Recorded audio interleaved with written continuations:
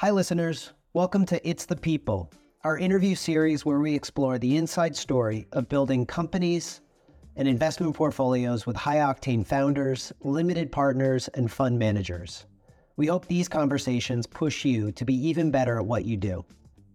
This episode, my partner Andy Greenfield and I, Wills Hapworth, had the opportunity to interview Matthew Glick, the CEO of Gipper, a dominant graphics creation and branding platform for sub-professional sports, making all programs and athletes look pro.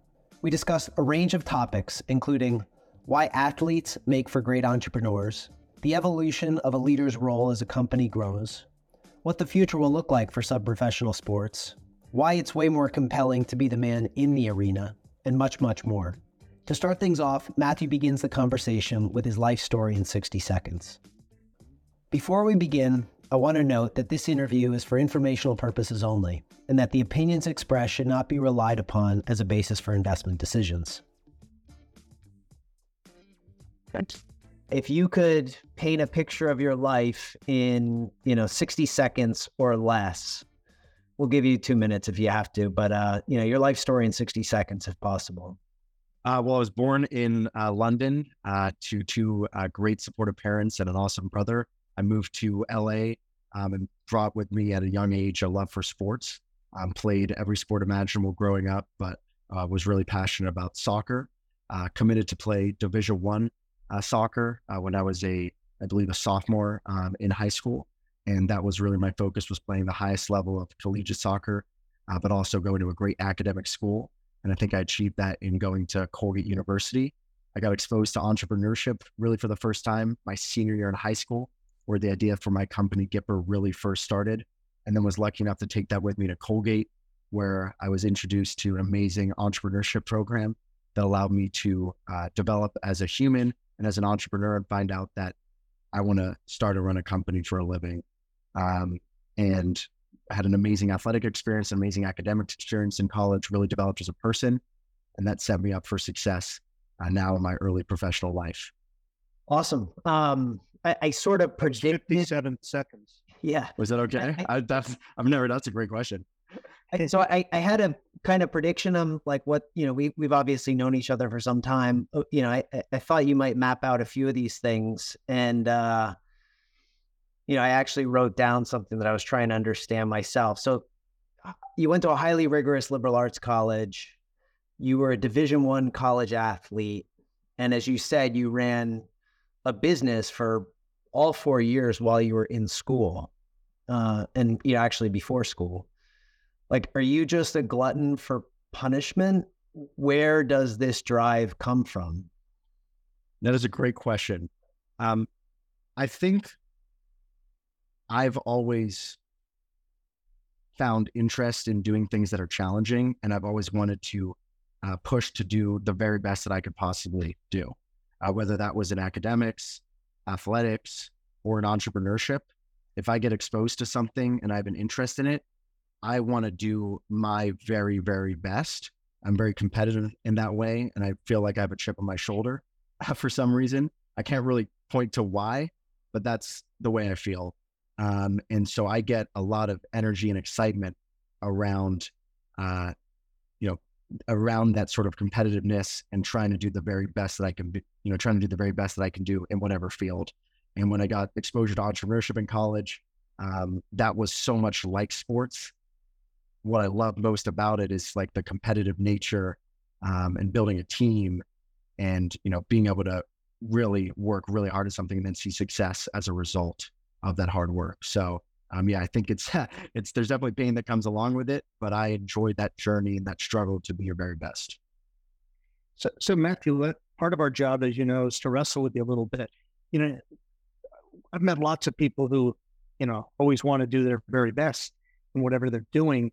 You've selected some fields where, if you fail, it's very clear and very obvious and very public, frankly. Whether you're on the field and you let somebody pass you, or, you've done a startup and all of a sudden you're cratering. And that feels different. That's a different level of pressure. That's a different level of, kind of competition. Can you talk just a little bit about that? Yeah. When I hear that, Andy, I think about that quote. I think it's titled "The Man in the Arena." I'm not sure if you're familiar. I can't I recite it love that by quote. heart, but I do love the quote, and that's how I think I've always thought about these things. I'd much rather be the man in the arena than the person watching from outside. And I don't feel fear failure in that sense. I don't want to fail, but I'd much rather risk something, do my very best, put my all into it, and then fail. I think that's a more sort of noble venture than never trying at all. So that's really how I think about these things. And if failure happens, so be it, as long as I've done everything I possibly can to be successful. But if you don't do that, then I don't, then it's not worth it. So that's why I really try to bring, my very best to everything I do. So I don't have that sort of regret in the event that I do fail. Matthew, I'm just curious because I've gotten to know some of your family as well. Like you said, you don't know where this comes from, but if you just kind of think on it a bit, like where that chip on your shoulder, this competitive spirit, like, is there anything that you can kind of point to in your development, or was this truly just kind of nature, how you were? Well, I think my parents definitely, have it. My mom was an actress, which is at a very high level professionally, which is a very competitive field to be in. My dad, played sports growing up, and I've been so impressed understanding the arc of his career. He's done really, really incredible things that I'm so proud of, that I know came through sheer hard work and determination.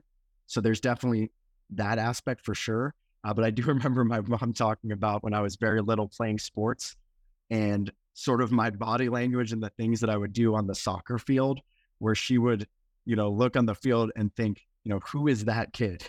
Because that's not like the person that, I talk to when you're not playing sports. It's like a sort of like different sort of competitive spirit comes out. So I think that's been something that I've had since a very early age that I've definitely pulled from my parents, but I think even they have been, shocked at the extent, of it. I'm curious, you were in the entrepreneurship program at Colgate for 4 years. Was that an itch you needed to scratch from college, from before college? Where did that come from? I mean, has Yes. this been part of what you've thought about or dreamt about?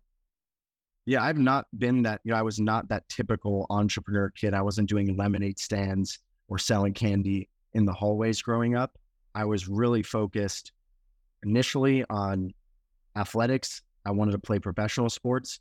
And then I got much more interested in academics as I got older. I wanted to use athletics and academics to go to the best school possible and get the best education I could. It really wasn't until my senior year in high school when I got exposed to this class that had a 2-week portion on entrepreneurship, where I started to get the entrepreneurial bug. And I had to come up with an idea, Shark Tank style, very small environment, pitch it, and came up with the original idea that Gipper led into. And as soon as I had that idea and the exposure to the class, that's when I really got excited about entrepreneurship. And I thought, why not? Like, why shouldn't I go and try and build this? And I've always had that belief, like if I really put my mind to something and I try really hard and I'm smart about the way I go about things and I learn from people who've been through it before, then there shouldn't be a reason that I couldn't, accomplish it. Unless it's like putting a rocket on the moon. I know my weaknesses. I'm not a hard science and math guy, but everything else I feel like with hard work, determination, but being smart about how you go about things, I can get it done. So Matthew, there's this like thread of sports that I'm sure will kind of continue throughout this conversation, because obviously we're going to talk a lot about your business, Gipper. If there was one thing that we observed over the years in the incubator that we built at Colgate, it was that the athletes, and you are one of them, a Division I athlete, a full-time student, and in this case also full-time entrepreneurs, tended to kind of perform and succeed at higher rates. It's not to say that they all were successful in their ventures, but that was a theme that we saw. I'm curious if you have any thoughts as to like why that was the case. I think about this all the time because I do have a lot of good friends who are, very competitive athletes, played at really high levels, and also great entrepreneurs. And I think it's a theme that, people do talk about. For me personally, sports taught me some of the best lessons and kind of molded me into the person I am today. And some of these things are like being coachable. Like when I was a player, and there's certainly different types of athletes and not everyone is coachable. But I was someone who always wanted to be a sponge and to learn from coaches, my other teammates, other people who played the sport before. I was always looking to get better and was like curious in that sense. So being coachable is like one of the biggest things that I've learned from sports that translate, I think, directly into entrepreneurship, especially in the early stages. When for me, I had no other real professional experience except food deliveries. So I needed to be coachable and to learn quickly. Other thing is just, I think, sheer work ethic and determination and persistence, perseverance, just not wanting to give up.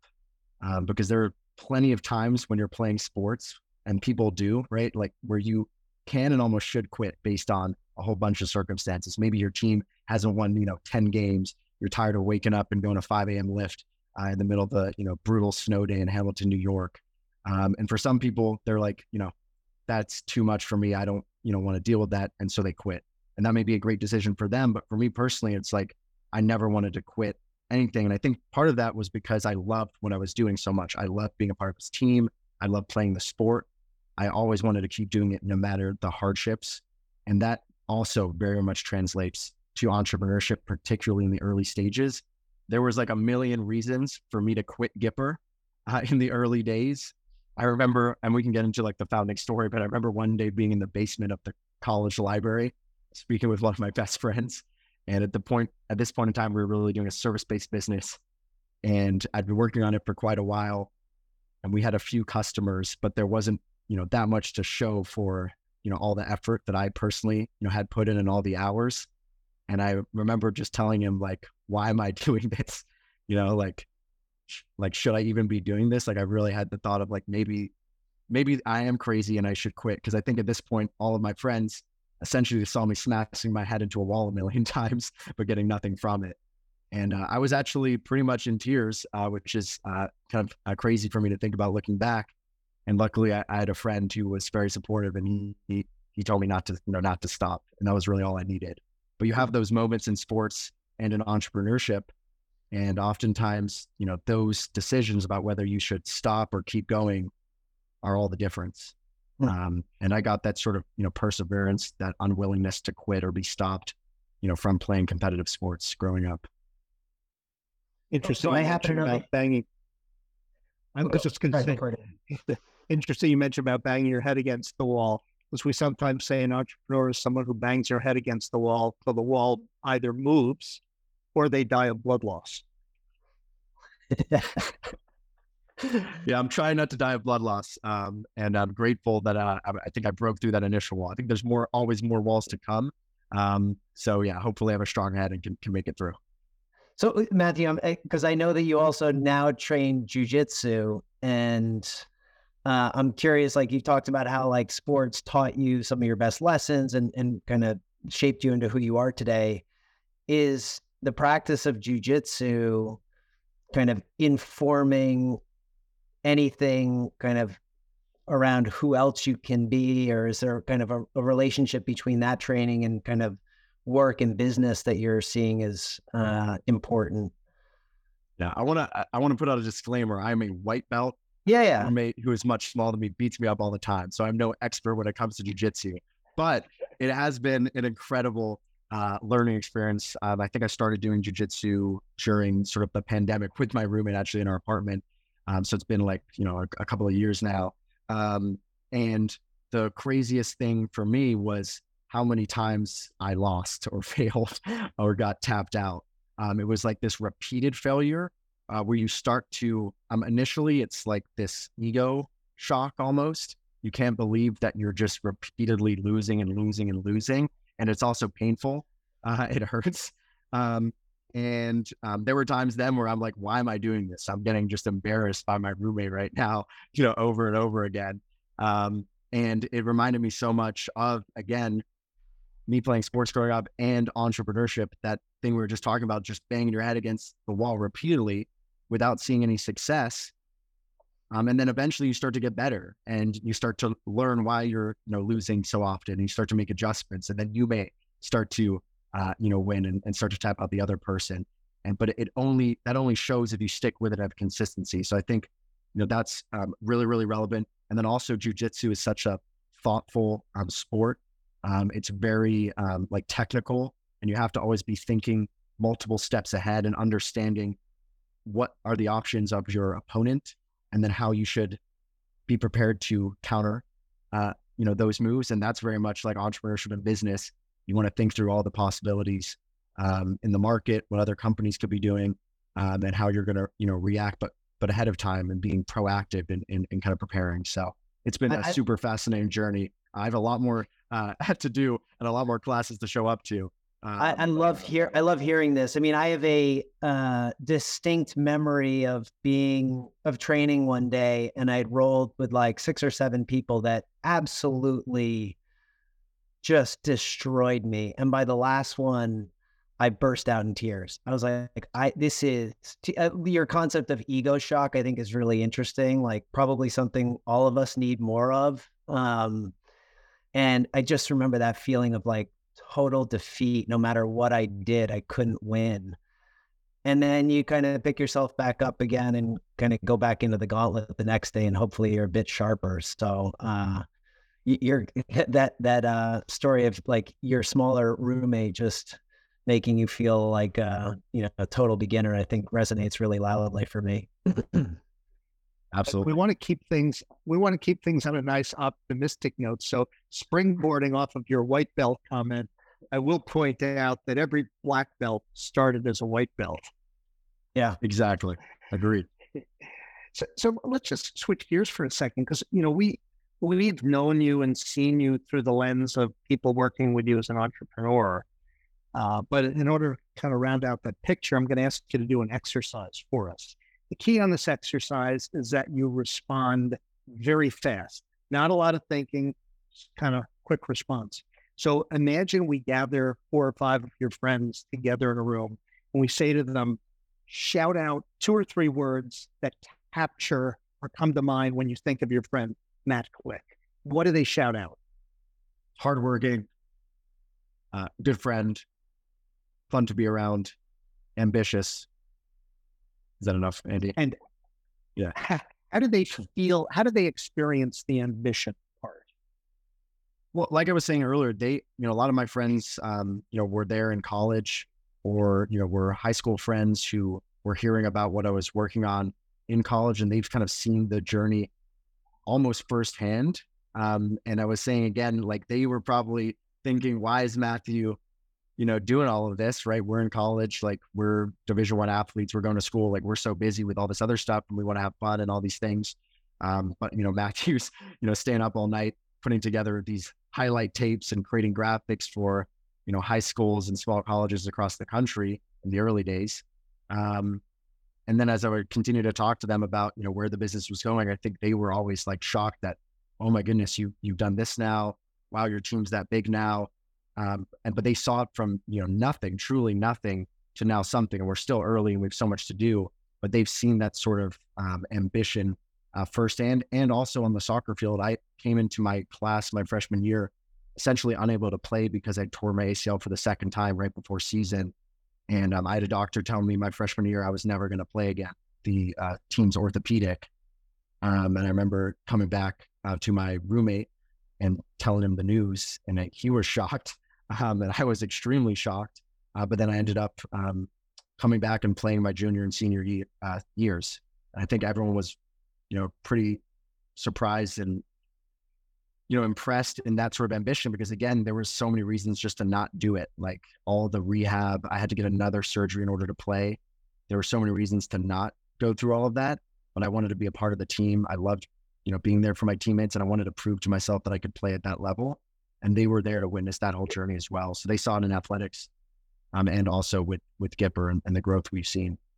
And the things that I talk to them about these things all the time. Like, what excites me is going big for things that are exciting and huge opportunities. And I talk about it with their, careers and what their interests are. I'm always like really fascinated about those sorts of things.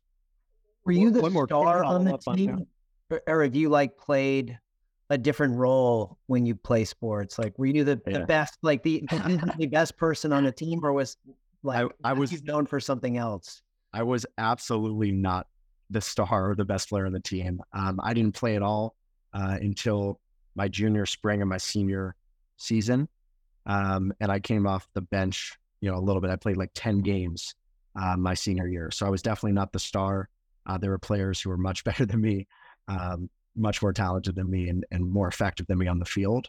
However, I think, my role in the team, I was one of those sort of like locker room teammates that, team culture, especially in college athletics, is really, really important. There are a lot of distractions, a lot of other things going on, and you want to make sure you have a really tight knit group that's bought in and where people are enjoying, it despite all the hardships. And I think I was one of those people. You could ask my teammates or my coach, but I was always trying to speak with kids in other classes, the younger guys, the older guys, and help bring people together, and also brought sort of like a lighthearted nature to the team as well in certain cases when appropriate. And then the seriousness, when it made sense. So that was really my role.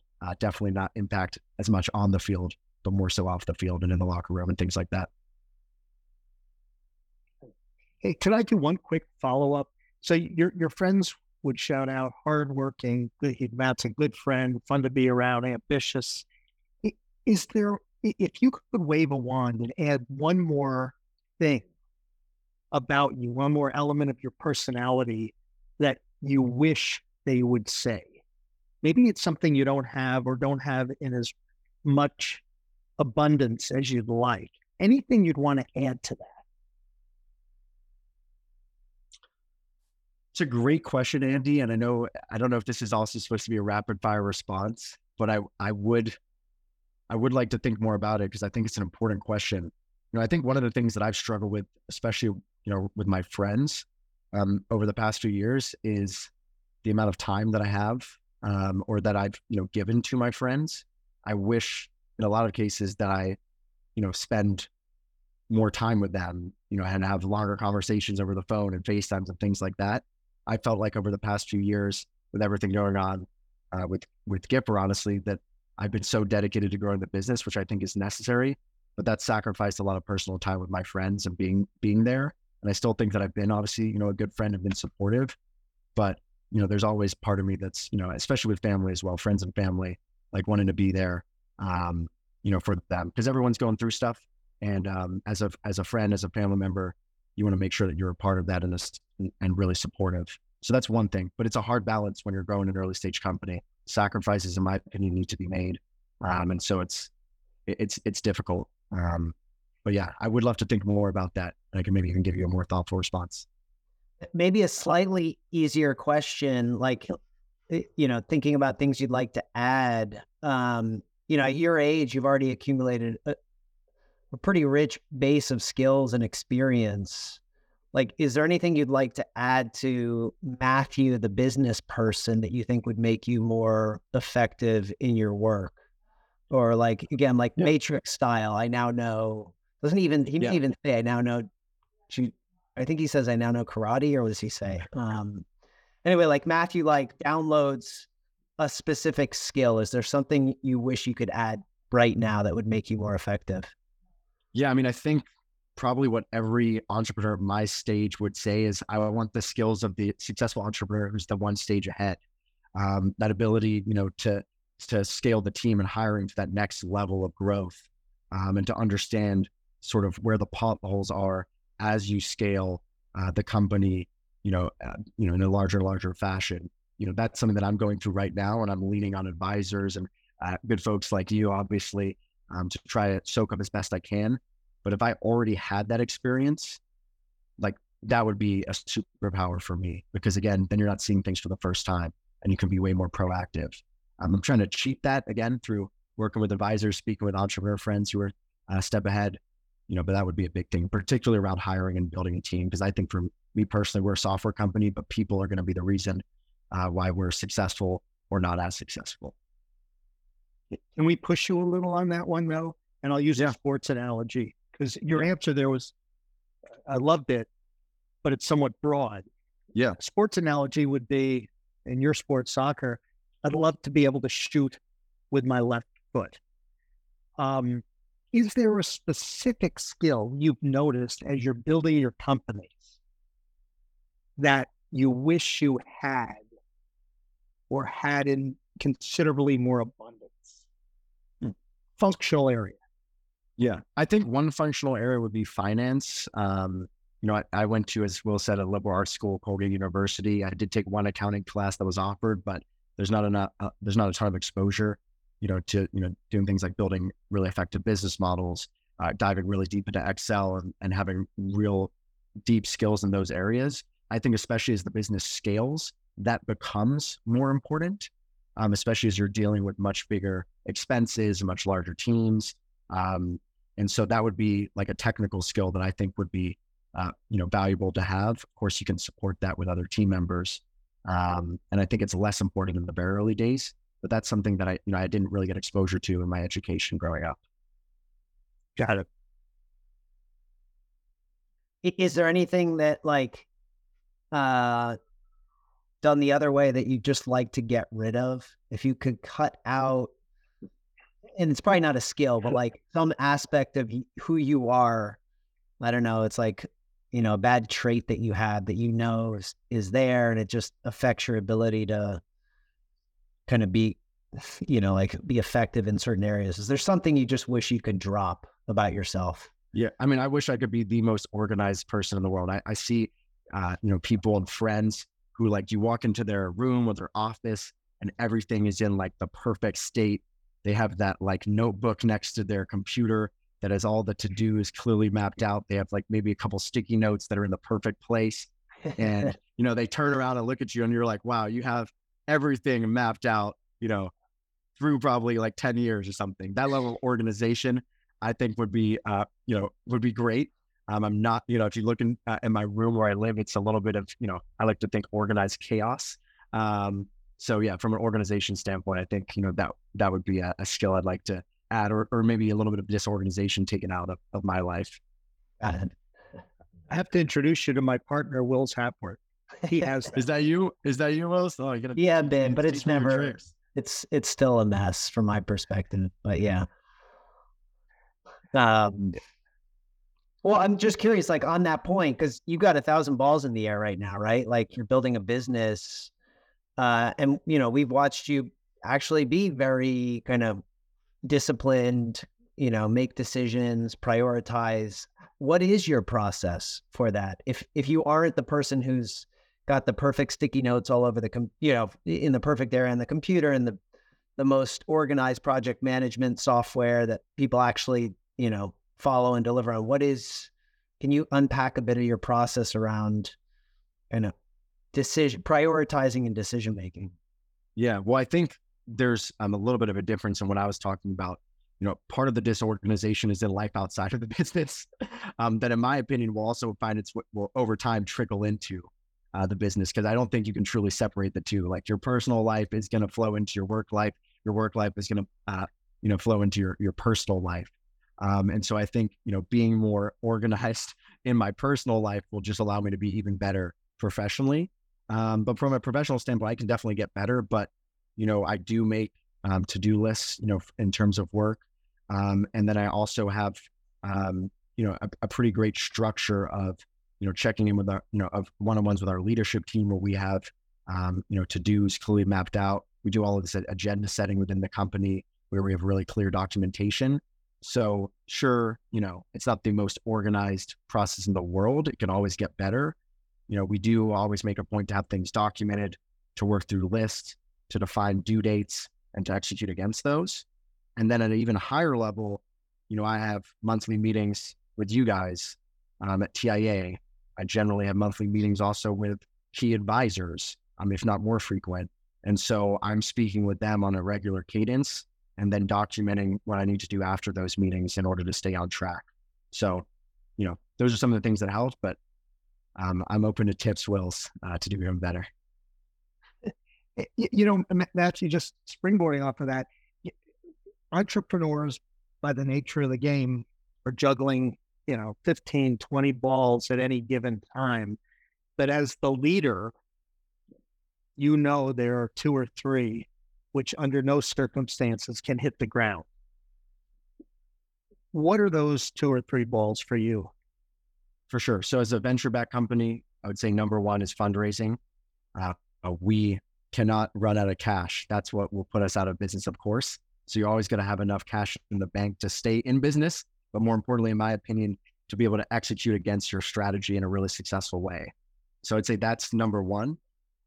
Number two, I would be around the team and hiring and making sure you have the best possible people in order to achieve that strategy, and being really proactive and making sure you're getting the right people at the right time, because timing can make all the difference there. So that would be number two.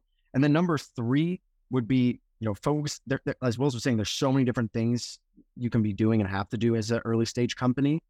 And I think particularly in the earliest days, you have to really, really focus on the core business and the key levers that are going to make the difference in that business. And everything else needs to sort of be pushed to the side for the time being. You can be thinking about these things and setting yourselves up for future success. But when you have limited resources, you need to be dedicating those resources in a really focused way in order to execute successfully. And then as you grow and get bigger, once you start to have more structure around executing on maybe that one core part of the business, you can start to do other things. But if you try to do everything at once, especially in the early stages, it's going to be very difficult, I think, to be successful. So those would be the three things: of fundraising, hiring, and then making sure that everyone, like the team and the resources, are dedicated to that core thing at the very beginning. I hear the F word there, focus. And Yes. we're always advising folks in your position. I'll use a sports analogy: secure the pass before you turn and start running upfield. 1,000,000%. I had a middle school football coach who would always say, look it in. You got to catch the ball, look it in, and then you can start running. So I would say that's very similar. Yeah. Good coach. Just on the hiring point, Gipper, and we're going to talk about it very shortly, has gone through, a lot of growth. And I know you've been on a hiring spree of late, and you got all sorts of new players on this Gipper team. Has that kind of revealed anything to you about what it means to be a leader today for your business that maybe is a bit different from what it meant in the past? 1,000,000%. In the early days as a leader, the team was so small. I was wearing so many different hats, and I was doing everything and being really hands-on. And I was in the trenches, with our other team members, doing all of that almost together. As soon as we started to hire at a really significant level, and especially when we brought in our leadership team, I feel like my job almost as a leader switched overnight, where I became more removed, and I had to be. I think as a founder and CEO, you need to be constantly replacing yourself. But almost overnight, it felt like I switched from being, this very hands-on sort of player coach in a sense, to being more removed from the nitty-gritty details of the business and focusing on putting people in the right places to be and giving them the right support to be extremely successful. We're bringing on people with sort of been there, done that experience in their individual functions, which we needed to scale to the next level. And I was really focused on supporting them and allowing them to thrive and to run. Because if I tried to do it all myself still, that's just going to slow down growth. And we're not going to be able to execute at a high level. But that was a big change and a big shift for me as a leader. And I had to learn, management skills and processes really, really quite quickly in order to do that in an effective way. And I 100% am not the world's best manager. I'm still getting better literally every day. But that was an important shift for me in understanding that, hey, my role has changed. And if I'm still holding on to that, I need to be in doing everything and holding, kind of working through these things with everyone, it's just, we're not going to be successful. We're going to be really slow and not executing at a high level. Are there any parallels? Does some of that maybe come more naturally because it might be a parallel to the role that you played on sports teams? I do think so. And I think also part of it may be, trying to have a low ego around these things and giving other people a lot of ownership in the right ways and not feeling like you need to be micromanaging every single process. Because again, it's just not feasible when you have all of these different people on the team, all these different functions, and so much to accomplish. And I know that I'm bringing in these leaders who are experts in their field to go and be super successful. And if I trust myself and our team and our hiring process, I should definitely be trusting them to run these individuals to run the functions. But I think it definitely is, related to that sort of switch I had, because when I was in high school and playing club sports, I was like the captain of, my team. I was, one of the best players on the field. And then when I went to play Division I soccer, the competition is much better. The players are much better. And my role had to change, and particularly with injuries. So I was totally fine making that change because I understood it was for the best of the team. And I was sort of real about, hey, this is the situation. Right. And so I feel like it's the same in business and in the context of Gipper. I'm like, this is what's necessary for us as a team to be successful. We sometimes talk about an entrepreneur's path as one littered with obstacles, challenges, problems, and frustrations. And if you don't like dealing with those, you're in the wrong sport. But as you sit and you look at your journey so far, what's been the most frustrating part for you? Great question. I think there's just been, it's hard to say this is the one most frustrating part, but there's been at different points in the business, really frustrating periods of time. Like in the earliest days, as I talked about when I was in the basement of the library, thinking about hanging it up, it's like, I'm making it was a service-based business initially. I'm making all of these highlight tapes in the middle of the night. I'm making these graphics, for schools that are paying us just a couple of thousands of dollars. And there's not really any sort of result that is, exciting to anyone really. And I'm excited about the potential long-term opportunity, but it's taken forever with the service-based business. And, that was a frustrating instance.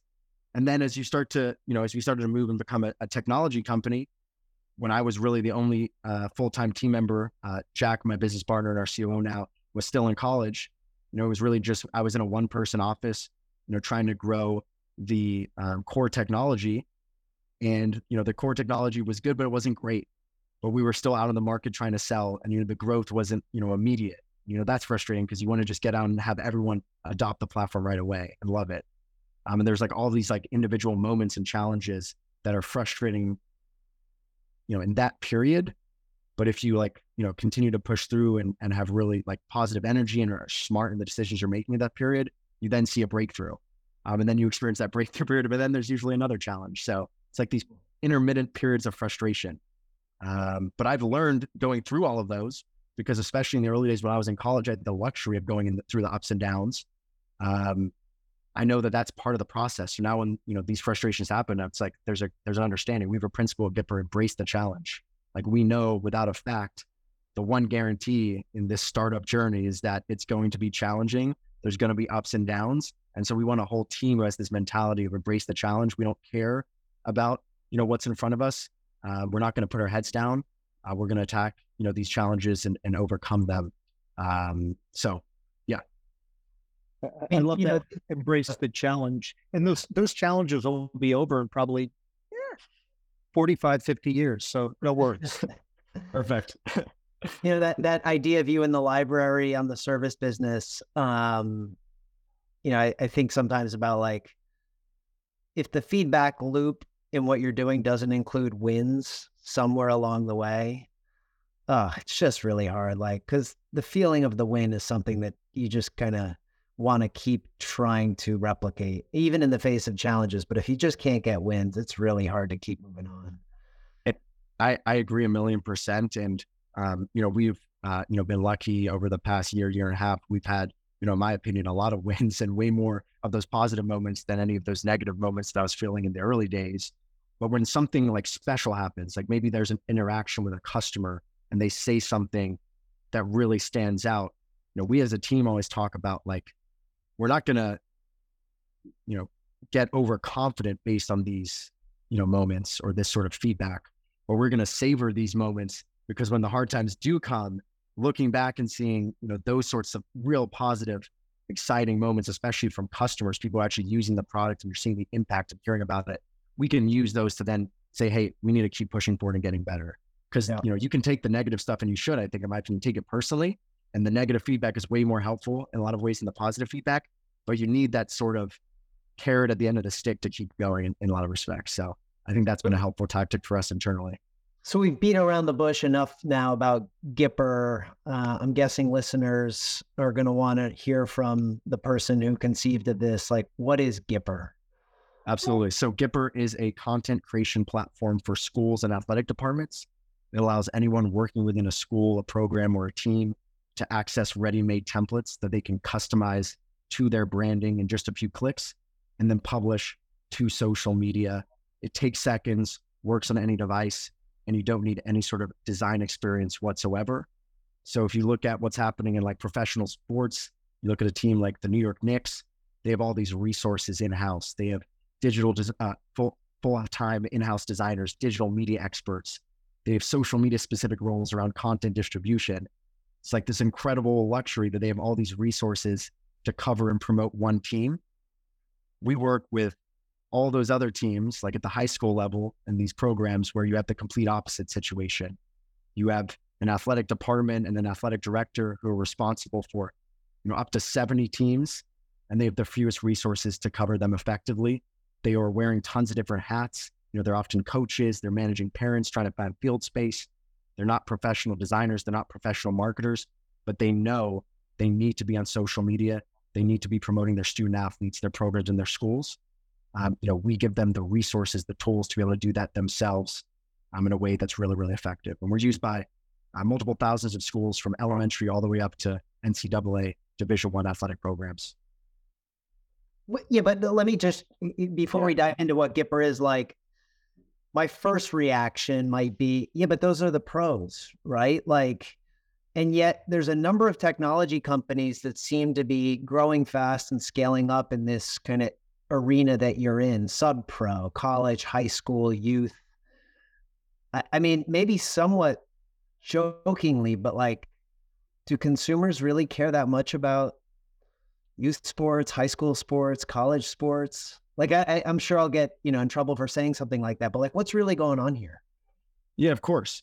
I think it's a, totally legitimate question, especially for some folks that may not be living in the school environment at this stage.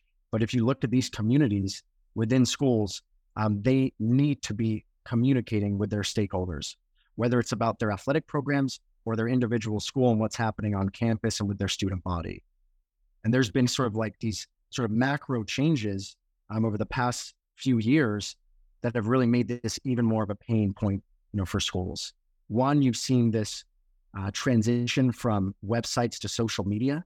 If you're working within a school and you survey your stakeholders, your parents, your students, family members, alumni, and you ask them how long do you spend on our school or athletic website versus how long do you spend on social media?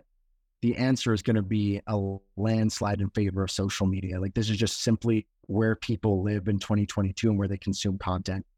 And then especially coming out of COVID, there's been this massive shift, this increase in stakeholder communications expectations.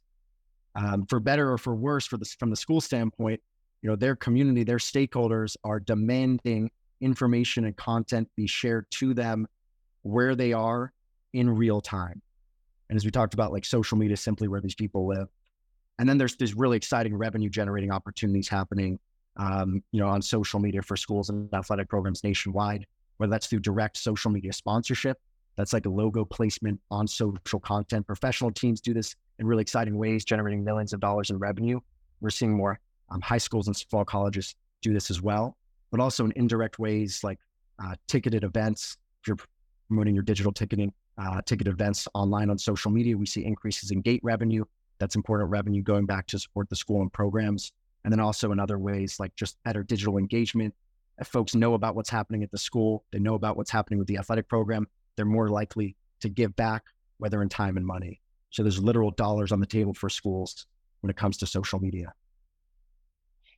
Can we just stay with the idea of high school for a second?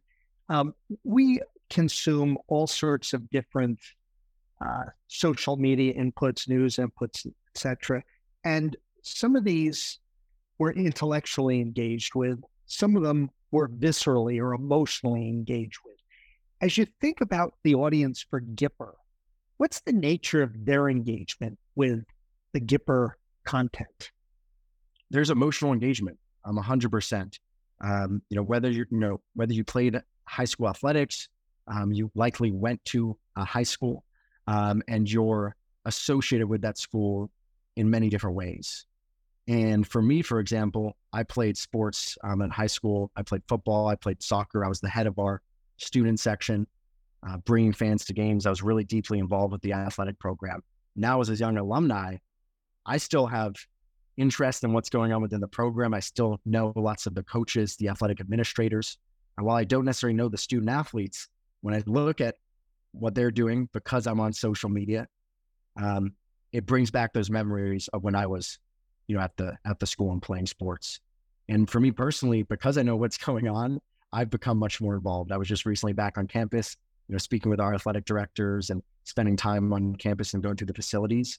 But, it brought back all these memories of the time, that I played and all the great times I had as part of their program. And that's the same for, people all over the country, and also for parents who have relationships to these schools as well, and for community members. Because in a lot of places also, high school and high school athletics are the biggest thing in town. A lot of these towns rally around their schools. And so it's a really, really important part of their culture and sort of their daily life. Got it. But is it safe to say the totality of the Gipper audiences connect with the content below the neck more than above the neck? Gut and heart. Yeah, I think so. Certainly people have real interest in like the scores of the games and the players' performances and recruiting needs. There is part of that that I would say is above the neck, but a lot of it is below the neck. And there's so many incredible stories within each of these schools, all over the country. There's over 100,000 schools in the U.S. Each of them has incredible stories to tell. And we're trying to build a platform that allows them to tell those stories and share them not only with their closest community members, but the wider community as well. And those are stories that definitely impact, below the neck. Is there a benefit to having that kind of visceral engagement with your audience? A business benefit? I think so, for sure. I think that sort of emotional sale in a lot of respects is different than maybe one that is much more above the neck, and where it may have a much longer sales process. When people hear about Gipper and they see Gipper being used by another school, another athletic program, they see the reaction from the folks in their in those communities, the students, the parents, the alumni. They know right away that this is something they need. And so we have a very fast sales cycle. It's super transactional. We scale to thousands of paying customers quickly. And I think a lot of that has to do with the fact that is this emotional, process, this emotional sale that's been, beneficial for us from a business perspective. Got it. I think early in our conversation, you talked about like what Gipper originally was. And like, if you go back to the beginning, of this, what was like a sports highlights mobile app compared to what you are present day, this graphics creation platform, which is like truly a technology business. Like any key takeaways that you like through that process that like will stick with you forever, in particular, like if you go back, if and when Gipper becomes a total success and you get a second at bat, through the learning that you add going from this sports highlights mobile app to like a true technology company graphics creation platform, is there something that stands out to you? You're like, I will not do that again, or I will do this again on my next one. Yeah. Oh my goodness. There are like a million lessons that I still bring with me today and will bring with me if I ever do anything else. A huge one is not to just build something without speaking to people, particularly people that are going to be using or buying your product. I was building the mobile app in a vacuum, essentially. I thought it was an awesome product. I thought I was going to have to drop out of school from the, raging success we were going to have. And then I quickly sobered up and realized the app's been in the app store for like 2 weeks and barely anyone's downloaded it. And then I was like, okay, this is when the real work begins. And I actually remember Wills and Andy, I was in Thought into Action, the entrepreneurship program at Colgate, and I was describing what Gipper does. And someone in the audience, I actually don't remember who this is, but he raised his hand after my 60-second pitch. And I think pretty much all he said was, I don't get it. And I think that was the honest answer to that initial product. You know, when we tried to bring it to market, people just didn't get it. And that was because we were rather thoughtless in the building of the product. And we didn't bring in the key folks, which are the people that are actually going to be using it and paying for it. And once we did that, because I had all these conversations with those folks afterwards, asking them, hey, why isn't this working? What don't you like about it? What do you like? Once I really spent time with these folks, listened and learned, I was then able to build a product around those pain points and those needs. And that's what's allowed us to be successful. So that would be a huge thing. I do really like sort of starting off with a little bit of a service-based business or hacking an early product so that you can go to market right away and start getting feedback and learnings that you can then take to build, you know, the ultimate product, or that real MVP. That we did that after the fact. I wish we did it at the very beginning. Got it. So if that was a learning back then, what is Gipper doing today to make sure there's a pipe of customer feedback going in that enables you to continue to optimize and not just address needs, but maybe stay ahead of needs? We're doing so much around listening to customers and customer feedback. I can talk through a bunch of things, but it's core to who we are as a company. It's built into our values, is having a deep level of respect of our customers and listening intently. We have a customer success team that does tons of virtual training sessions and customer conversations. We have a sales team that does virtual demos. We record those conversations and share information internally around like key moments, right? What are the pain points of a prospect coming into a demo? What are the solutions that we're offering? Like, what are we solving for the customer when they go through a virtual training session or get feedback on a customer meeting? And we share that company-wide so that everyone has access to that information and can hear it firsthand from the customer. We do surveying pretty regularly of our customers, including MPS. So, you know, we have MPS built in within the product. As soon as someone responds, we get an automatic message sent via Slack for the whole team to see, publicly, totally transparent. If there's a score of 9 or 10 in the MPS result, we have our customer champions who reach out immediately to speak with that customer and try to get, you know, like a referral or testimony or something like that because of how great of an experience they're having. But most importantly, if it's an 8 or lower, we have our director of product and the relevant customer champion or customer success team member reach out to try to set up a call to say, how can we do better? How can we get you to a 9 or 10? And then I personally try to have customer conversations on almost a weekly basis. So I'm staying, and having real firsthand relationships with customers and staying close to the customer because I want to make sure as we scale that I don't lose that sort of access and I don't become, removed from the actual problems that our athletic directors, our coaches, our sports information directors, our schools are facing on a daily basis. There's a lot more, but I would say this constant feedback and then sharing that feedback transparently throughout the organization, analyzing it, and then acting on it so that we can be better as a company. Another example is through support. We're analyzing all our support tickets. We're noticing where there are issues or confusion amongst customers, and then we're building that right into product so we can make an even better customer experience. But that's like feedback loop and product loop is built into everything we do. It's funny. I think you said we were thoughtless in the building of the product, and it sounds as though now you're very thoughtful. I always think about Gipper as this very keep it simple in everything that you do, around kind of like all the product. And clearly that's like the result of a lot more thoughtfulness going in. One thing as we kind of prepared for this interview that something I don't know, you started this sports highlights app, mobile app, and then you transitioned. Was there like a moment or a conversation or something someone said, like, how did you realize that there was a need among athletic directors, sports information directors for like this graphics creation product?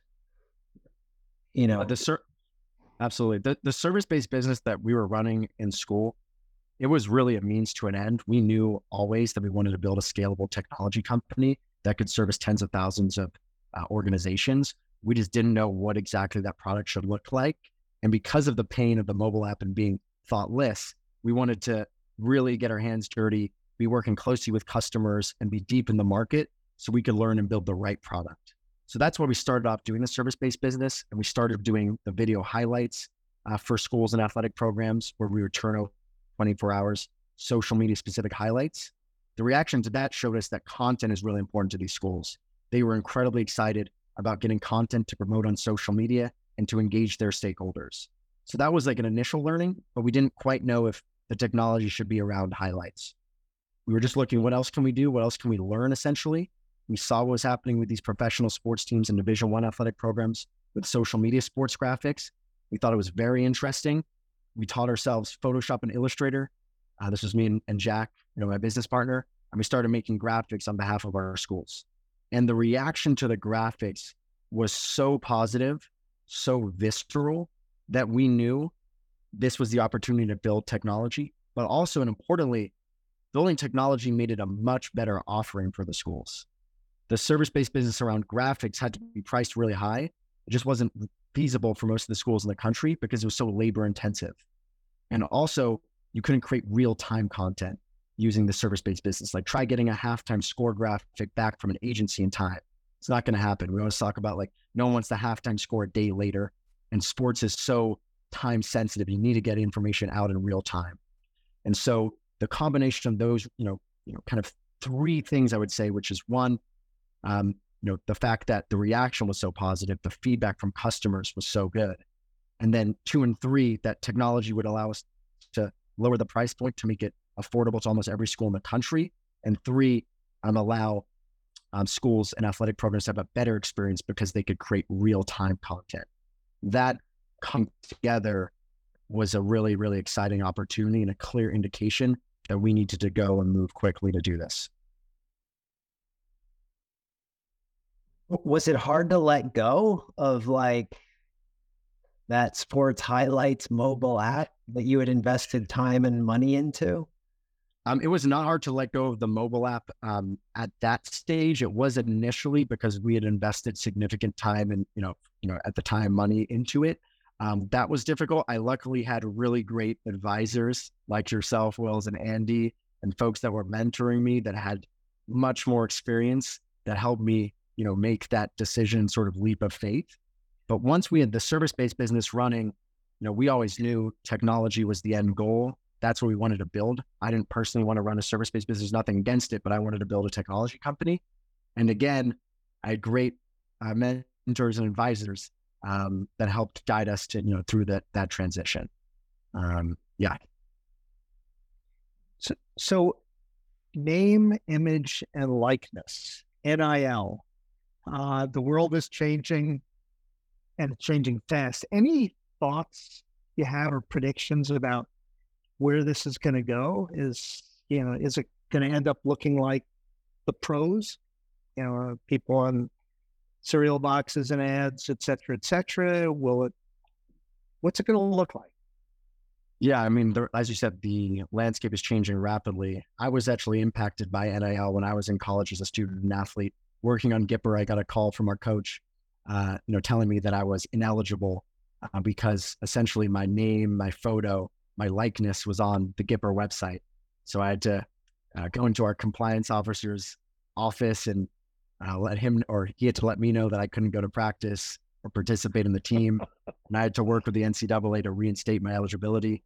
And in the process, I almost made the entire athletic department ineligible because I had all these brand ambassadors that were helping out as well. So I was almost public enemy number 1 for Colgate Athletics. Luckily, I was able to get that resolved, but I always felt that, the name, image, or likeness issue had to change at the collegiate level. And I'm very glad that it did. I think it's the right thing. I think it's still getting figured out, obviously, and there's a lot of gray area, but the point is that student athletes being able to monetize up their name, image, and likeness is not going to go away. It's the right thing. They should be able to do this in a free market type of way. I think the big change that people aren't aware of is going to be what's happening at the high school space. Because like I said earlier in this conversation, high school sports, high school athletics in some of these communities around the country is the biggest show in town. This is where people go on Friday nights. The athletes on these teams are the superstars in the community. And that doesn't mean that they need to go on and play in the NFL or the NBA and make millions and millions of dollars. But there's going to be opportunities for them to monetize their name, image, and likeness in really exciting ways that most folks aren't talking about because they're so focused on the collegiate environment. There's already legislation passing in states across the country that's mirroring the NCAA NIL rules, and that's only going to continue over time. And I think it's going to be much quicker than people expect. And we're really excited about this opportunity. We think content is uniquely tied to NIL. These athletes need content in order to promote themselves, in order to grow their audience, in order to build a strong digital brand so they can go monetize if they'd like to. But yeah, I think that's the biggest thing. It's the changes that are going to happen at the high school space around high school athletics and high school student athletes. This can be a super touchy subject, I'm sure. I'm curious, like, what are some of the guardrails that you believe need to be considered versus just saying, hey, we're going to do what they do with the pros and now start doing it at high school? Well, actually, you know what? We're going to start doing it in junior high. Like, what are some of the most important considerations that need to be made in your view? I think education is critically important. With NIL coming to high school athletics in particular, you have a younger generation, right? You're not now dealing with 21, 22-year-olds. You're dealing with, you talked about junior high, 15, 16, 17-year-olds. These are not adults.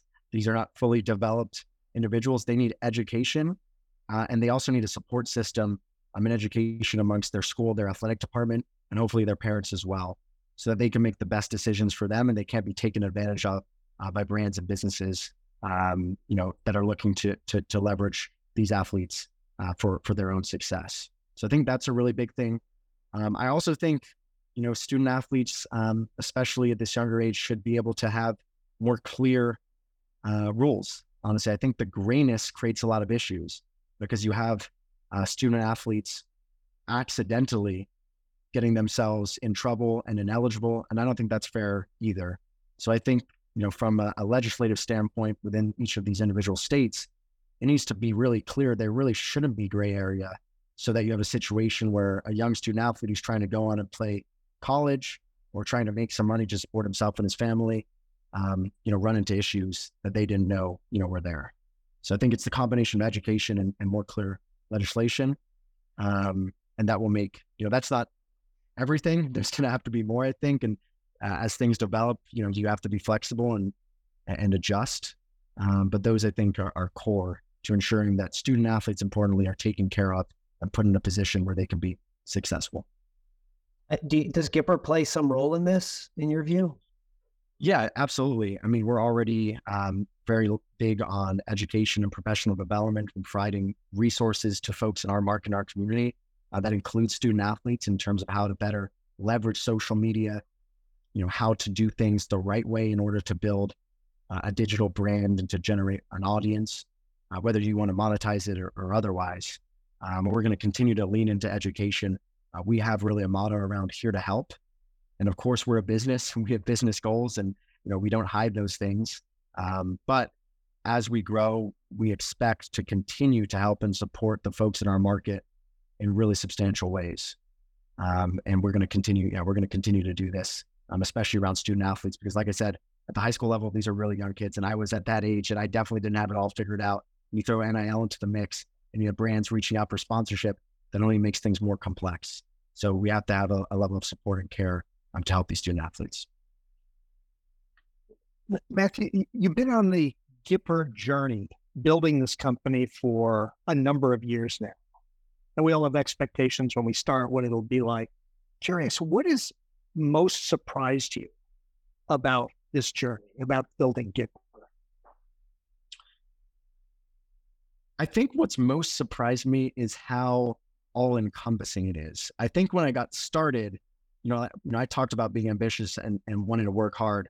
I always knew it wasn't going to be easy, but in the earliest days, as you're just kind of like ideating, that's sort of like this like fun, sort of lighthearted process. But then as you start to, build a company, you start to hire your first employees that are relying on you, you start to grow the team, there's it just becomes much, much bigger. And, I would say Gipper is my life in many respects. And I would look at these videos of entrepreneurs talking about, later stages, how much, they gave to support the business and sort of the blood, sweat, and tears that it's took. And I didn't really process that. I was kind of just, oh, that's interesting. Let me go and just continue to build the business. But now at this stage, I'm understanding this is all encompassing. And this is why it's so meaningful and why the wins are so exciting, because, you've given yourself, to the company. And that's been both incredibly challenging, but also, incredibly rewarding, and also a bit of a surprise, just the sort of size of it all and what it takes. And still, so much to do and so much to learn. When the wins being that rewarding, kind of harkens back to your early days as an athlete. Absolutely. And I think, right, if you're just winning all the time and it's super easy, you're playing against terrible competition, that's not fun. I used to hate playing in games where it didn't matter, like a friendly or something, or against a team where they're not good. It's that to me wasn't fun, because you don't feel that reward at the end. It's why are we doing this? But when I was an athlete, the most fun I had was in the games when we were going up against the toughest competition. Oftentimes we were underdogs. And when you win those games, it's the greatest feeling you can ever get. And that's sort of, I think, that chip on the shoulder, mentality. And that's definitely what you feel as a startup, as an early stage company entering a space where there's, other folks already operating for years, much bigger companies, right? The odds are stacked against you, but that's what gets me up in the morning. That's what gets me excited. I'm sure though, we talked a bit about decision-making. I'm sure there'll be, so many others that you make along the way. Is there a decision that you've made so far that you look back on, you're like, I'm so happy I made that one, the best decision you've made for Gipper so far? Yeah, two, but they're along the same thing. And it's all around people. One was partnering up with Jack when I was in college, because I was just on my own trying to build Gipper, and finding Jack in the marketing club and somehow convincing him to join a company that didn't really exist was one of the best decisions, I've made and we've made as a company looking back. And then also just hiring a team and building a really, really high quality group, particularly our leadership team. When those folks came into our company, it just supercharged us. Again, my role changed, but in a really, really positive way for myself and for the business.